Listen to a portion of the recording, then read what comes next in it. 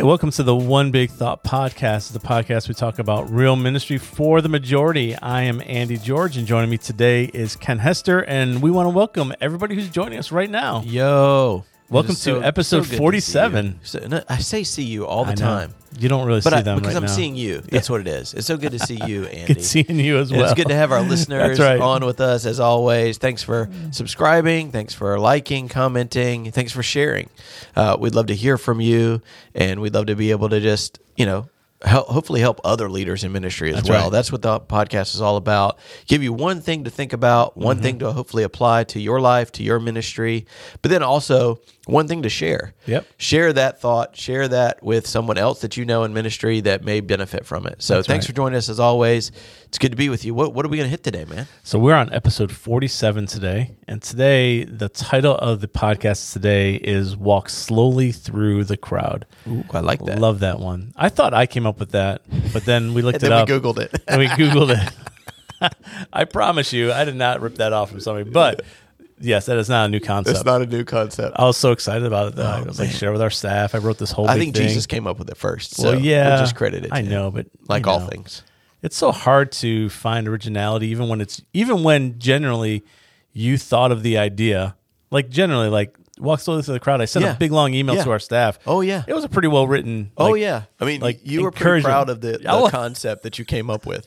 And then we're at lunch, and they're like, "I don't think you came up with that." I'm like, "I promise I came up with that." And so we Googled. They're like, "No, John Maxwell wrote an article, and there's like along 50 with people or whatever." So it's all good. All joking aside, we know we did not come up with that idea, but I love I'm very passionate about this right now. And again, I think that this follows up with last week's episode, which is on being a shepherd. And our heart of our church, if you kind of look at the rhythm, and even this podcast over the last couple of months, we talked about health and care and hope. We talked about hope.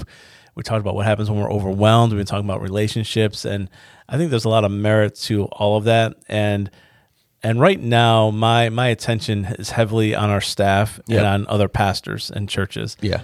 And it's because we can easily lose sight of the purpose of why we're here. Right. Like last week, we talked about it could be easy to sit in an office and think you're a rancher, but you're not. You're a shepherd, so you got to get out and be around the sheep, right?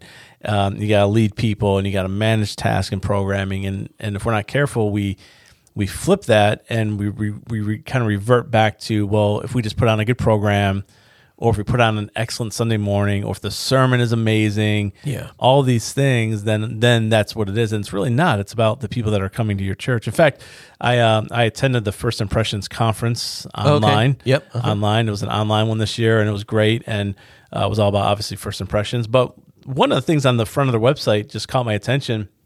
And it said that people make up their mind within the first 7 minutes of being at your church. Yep. So I started thinking a lot about that. And first 7 minutes, I actually thought it was less time than that, but it makes sense. Yeah. So by the time we actually from the parking lot, right? When you walk in the doors, that kind of stuff. Yeah. So I started thinking about what happens within 7 minutes of somebody coming to our church. Yep. Well, they see the road, right? The road signs, signage, the parking lot, our parking people, the greeters at the door, the main hallway, the welcome center, bathrooms. Probably check in for kids. Bathrooms, check in for kids. And that's about it. By the time... Yep. I bet that's probably... And then you're entering... you might grab a cup of coffee or whatever, and then you're entering into the worship center. Yep. Which means that all the pressure is now off of me.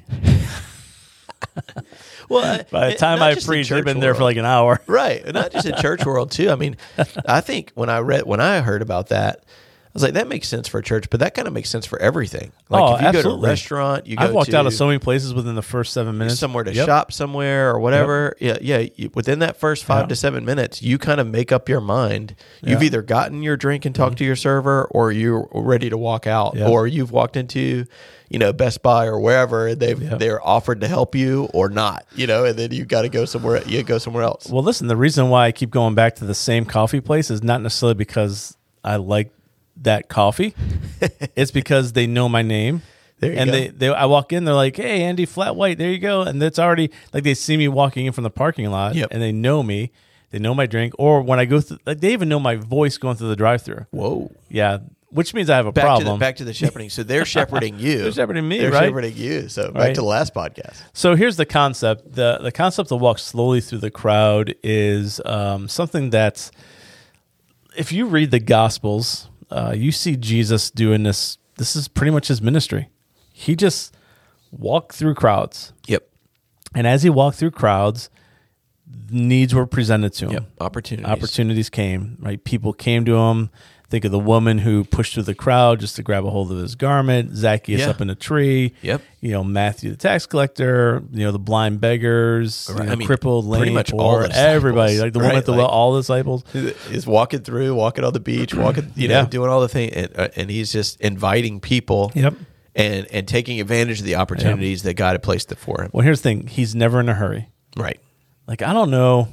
I think there might be one time in Scripture where Jesus says that he hurried the disciples away. Yeah. Right. And it's because of the crowds, or they hurried and they got away from the crowds. Yep. But he himself, his ministry, he was never rushed.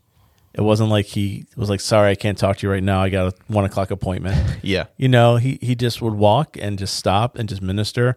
He would invite himself to people's houses for dinner. Yep. Right. He'd go to parties. He could hang out with sinners. He'd talk with a random woman at the well. Mm-hmm. He would just sit and talk with her. Yep. And he wasn't even supposed to be talking to her. It's just that concept. It got me thinking a lot about our church hallways, quite honestly. Yeah, that's good. So here at Crossroads, we've built a culture here, and we're continuing to build a culture where we want all of our staff available and present in the hallways 45 minutes before service starts, 45 minutes after at least, for the sole purpose just to spend time around people. Be available. To walk through the hallway.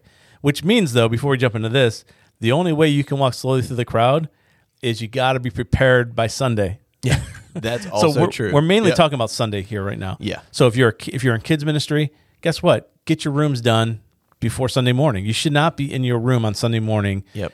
Even when we were in a school doing setup for a multi-site, we would get there at 5:30, 6 a.m. Yep. Have it all set up so that we're not doing that when people are getting there. So and there's having no excuse, conversations right? No with excuse. Volunteers. Having, scheduling people out in advance and ahead of time so you know how many people are going to be in those rooms. And when everything is taken care of, whether it's kids ministry, youth ministry, your sermon is done on Tuesdays normally, right? So in most scenarios, your sermon is done on Tuesdays. So that you're not worrying about your notes. You're not figuring out all this stuff. You can be at the door. You can be in the hallways. You can be having conversations with people. And for pastors and leaders, I know everybody's got a different personality, introverted, extroverted, everything in between. But ultimately, again, if we're called to be shepherds, we're called to pastor people, then we've got to make ourselves available. Yeah, and I would really push and question pastors who just hide all morning. And I don't know. I mean, I guess maybe I'm not in their scenario sometimes, right? So I don't fully understand all the whys and hows, but I just don't understand how, like, I think of Rick Warren. Yeah. Right. One of the things that I have heard and I so incredibly love is that guy is out in the courtyard shaking hands with people. Yep. Kind of, we were down in Seacoast. They're all of them. Yep. They're just wandering the hallways, the senior pastor just wandering. There's no celebrity thing. Joel Osteen, he's literally stands at the door for 4 hours afterwards. Now this is all pre-COVID, people. By the way. So who knows what's happening now? Sure. But so what I'm saying, there's got to be some level of availability. Even again, if you're introverted and that drains you, then how do you recharge after Sunday? Right. You don't have to recharge on Sunday. Yeah. And if it's a security thing, listen, and create teams for that. Well, and I got people that watch me. Yeah. So people don't even realize. In fact, my kids make fun of me about it. But we're at a big church. I don't know all the people that come here. Sure. There's people that nobody else knows. Nobody knows who they are, and their sole job is just to watch to make sure that nobody attacks me in the hallway. But it doesn't have to be weird. No, it's not weird at all. They're off. Nobody even knows they're there. But they're always watching. They're always watching. So you don't want a bodyguard situation. It feels like, oh gosh, I can't, because then you become unapproachable. Yeah. You become, even though you say that you're available, you become unavailable. That's right. Because you're surrounded, and sometimes this happens inadvertently. Because you're surrounded by staff, you're surrounded by the same people that always want to talk to you. Yep. And you do a good job about that. And there's a skill in that. Knowing how to exit conversations and how to talk to as many people as possible, so you actually are available. Yeah, and one of the things that I do now that we're kind of on the other side of all the COVID weirdness is I stand at the door and greet on the way in. Yep. And then between services, I'm in the hallway. So I kind of do two different things. Yep. I greet on the way in because that's a natural. Like they have to keep moving.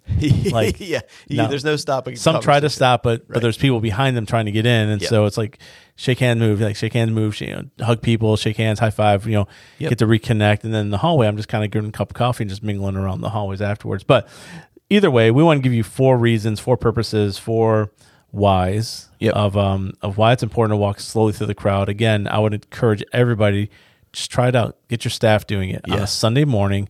Walk slowly through your hallway. And even if your hallway's like small, just wander around the hallway. Work the room. The first one is availability, which we basically we pretty much already hit that one. So you gotta be available. Make yourself available. Let people see that you're approachable, that you're available. Because in fact, I regularly will get people that will stop me in the hallway, not at the door, but in the hallway, and say, "I can't believe you're out in the hallway." And it kind of breaks my heart a little bit. Because they're coming from churches that they would never see the lead pastor in the hallway.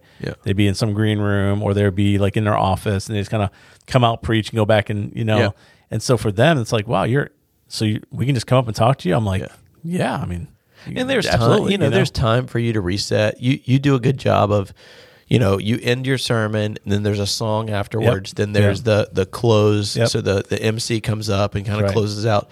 So you do have that kind of reset time to grab a cup of coffee, go to the bathroom, do what you need to do to get in a mental state of being available and being in the hallway. So it's not like you walk off stage and you literally have to walk directly out and talk to people. Where there's a little buffer on both ends. Exactly. So, and then we space our services apart enough too, where it gives you that basically people are cleared out, and you still have 20 minutes or so to gather your thoughts and do what you need to do before the next service.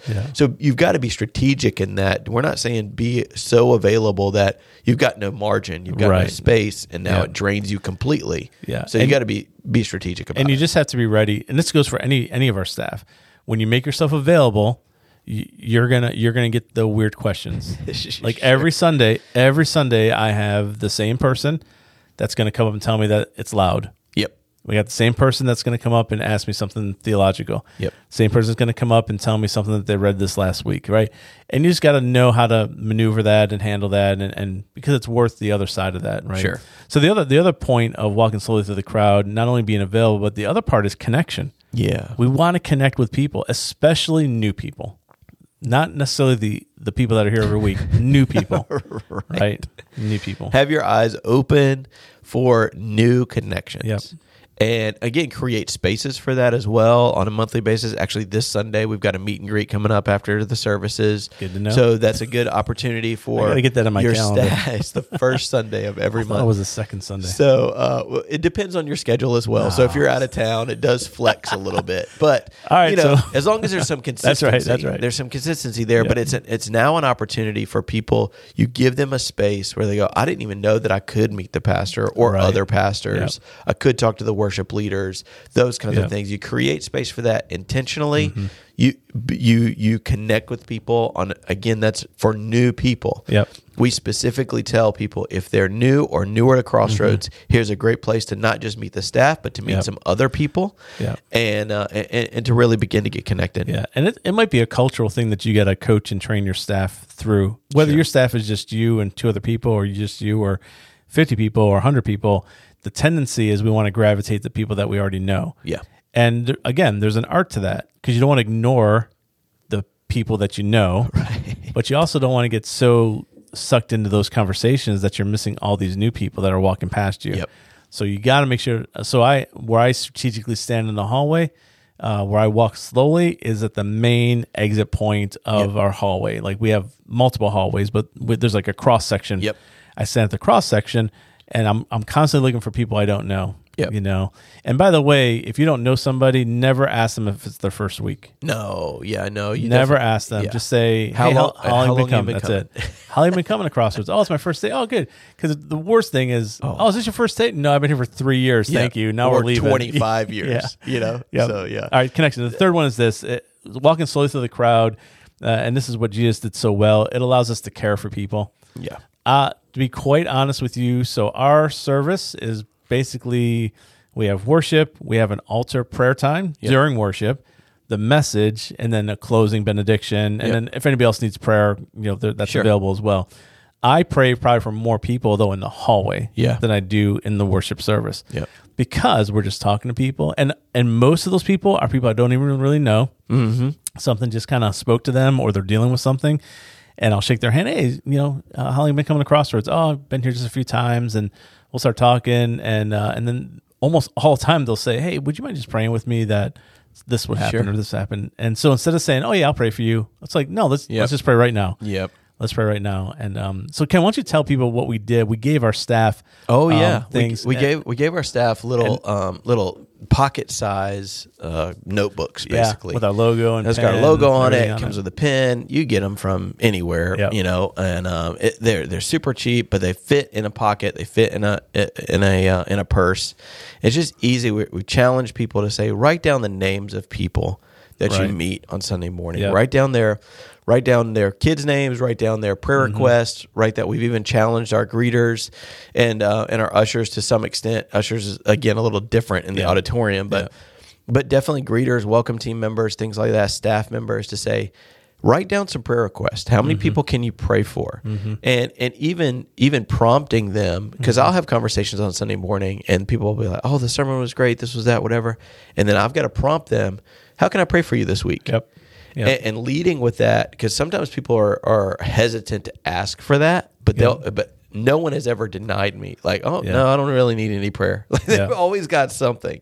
So writing down these things and equipping staff and volunteers in a way that says, here's something that also creates an accountability for them to say, how many people did you meet? How many people did you connect with? How many people did you pray for? How many new people did you, not even connect with maybe personally, but you connected them to somebody else. Yep. So this past weekend, I had an opportunity to connect a young adult that I had met to our young adults director, Micah. And it wasn't for me to have coffee or lunch or do anything for her. It was for me to say, great. And then I heard them, they were standing behind me while I was talking to somebody else, and I heard them talk about grabbing coffee together. So that connection piece and that care piece is not just for you to care for everybody or for you to connect with everybody, but also to provide other staff, other volunteers opportunities to care. Yeah, it's been a good exercise for our staff to write down who they've been talking with on Sunday morning. Now, there's an art to that too, because you don't want to be like in mid-conversation, grab out your pen and be like, all right, you got to do it subtly after as they walk away. But several of our staff said that they didn't do anything different. The only difference is that they actually wrote down, and they were amazed at how many connections they made on a Sunday and how much follow-up they have to do, which is the last and final point. Walking slow through the crowd will also create follow-up. So one of the worst things you can do is make a connection on Sunday and then never follow up with them the rest of the week. Yeah, and there's some easy things that we've done in that is if the conversation leads to it and it feels right, go ahead and get their contact information right there.